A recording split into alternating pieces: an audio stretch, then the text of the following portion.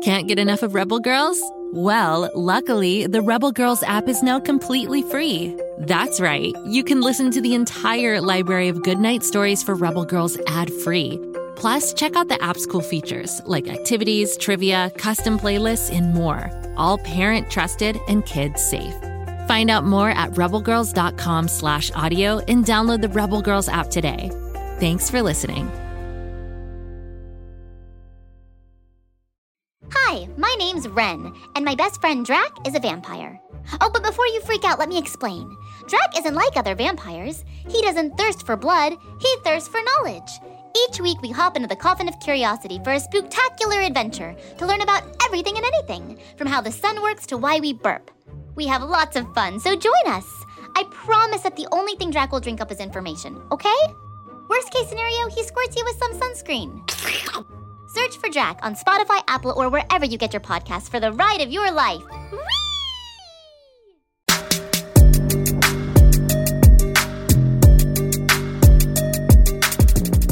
Hello once again, R.L. Stine Story Club members. I'm Ivy, your host with the most, and curator of those strange and often scary tales from the hidden vault of R.L. Stine. Today is another chilling tale. So get your game on, Story Club members. This story, which will give you a dose of virtual reality, is a tale I call Stay Alive from the Dead. Ricky Lane was a game master.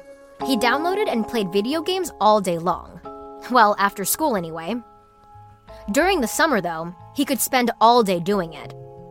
His father, Rick Sr., told his son that games aren't reality. They won't amount to anything.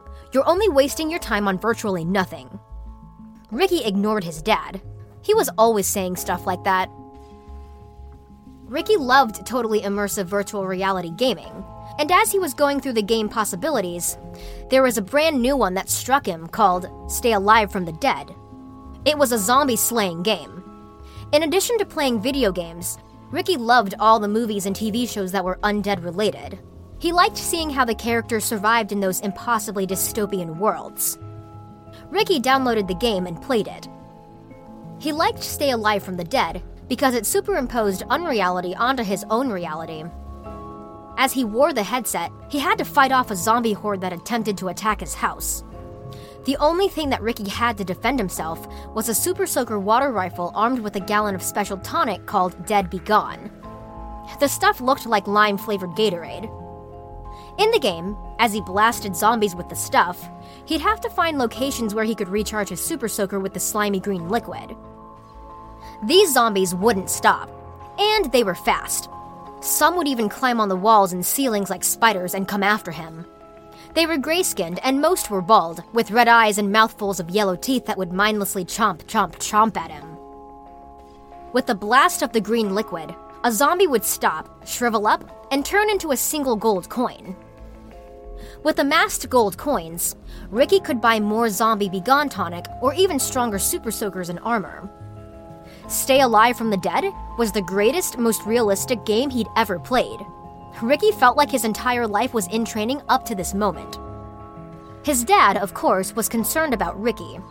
The only exercise he got was playing that game, and the only human interaction he got was by melting zombies, which was no interaction at all. At night, while Ricky slept, he kept dreaming about the game. It took over what little life he had, and as he played it, the zombies seemed to become more real in the game. At first, the graphics weren't as good. He could tell they were virtually created zombies with obvious artificial skin and teeth that were computer-generated. But he noticed that the higher levels into the game he got, the more realistic the gameplay was. And it was also getting harder. His gold coins didn't stretch as far. Zombie Be Gone tonic was getting more and more expensive and harder to find. Apparently, there was unbridled inflation in this dystopian world of Stay Alive from the Dead. Who knew? And then one day, Ricky needed to take a break to have dinner with his family. Ricky's dad had decided they needed more family time, and so dinner time was an absolute must. Ricky's alarm on his phone went off. 6 o'clock. Time to put the game on pause, wash up, and head downstairs. He was hungry anyway. And he actually kinda missed his mom and dad, and even little sister Violet, even though she could be kind of a brat. The problem was, the VR headset would not come off. Ricky tried and tried to remove it, but he failed. And he also couldn't pause the game. As he fought to get the headset off, he was also fighting off zombies that were climbing through his windows and coming through his door. Oh no. After he blasted an escape path through the hordes of the mindless gray monsters, Ricky ran downstairs. The entire house was infested with the things. They were worse than cockroaches. He blasted them with the zombie Be Gone, quickly reloading and blasting them more, melting them off the stairwell as he scrambled down. In the kitchen where he expected to find his parents and little sister, the dinner table was overturned and everything was on the floor. Had the zombies gotten his family? Were they these mindless things now too? Would he have to fight them now? No, this was just a game like his dad had said. It wasn't reality. Hearing a whimpering from behind the pantry door, he opened it, super soaker at the ready, expecting more of the dead to attack him. No. It was his dad, mom, and little sister Violet. They were hiding from the invading game zombies. "You can see them too?" he asked his family. "Of course we can see them," his mother said. "They're everywhere." His father had to admit that he was wrong. "It looks like your game playing did amount to something. You'll save us, son." Ricky nodded in agreement. "Stay behind me." Then he turned to help his sister Violet. "I could use some help." Violet nodded. So Ricky pulled up another super soaker from his arsenal and gave it to his sister. She cocked the massive water rifle full of green zombie melting fluid. "Let's do this, big bro," she said. So this strange tale begs the question, is all this happening because of Ricky's game?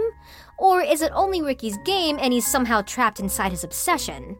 I don't even want to contemplate the answer. But I do know that they'll probably have to get takeout for dinner after Ricky and Violet blast a couple dozen of the undead with zombie Be Gone. They're gonna be really hungry like their Walking Dead counterparts. Did you know there are a whole bunch of Go Kid Go shows? Of course, there's the R.L. Stine Story Club, and you're a member. There's also Bobby Wonder, who's trying to protect Pflugerville from Mighty Mila. And Lucy Wow over in the Big Red Barn inventing all sorts of cool stuff with her mechanical pygmy goat, Kapow. Just search for Bobby Wonder, Lucy Wow, or R.L. Stine Story Club wherever you get your podcasts and you'll find your way. Come back tomorrow for another episode, because every R.L. Stine Story Club member needs a little scare every day. Ivy out!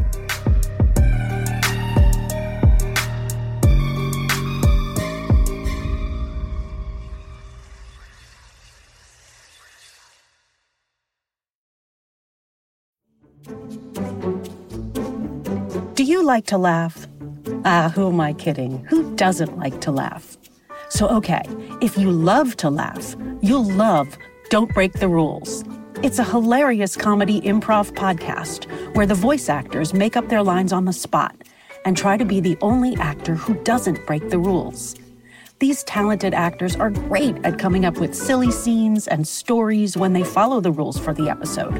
And it gets even sillier when they accidentally break the rules.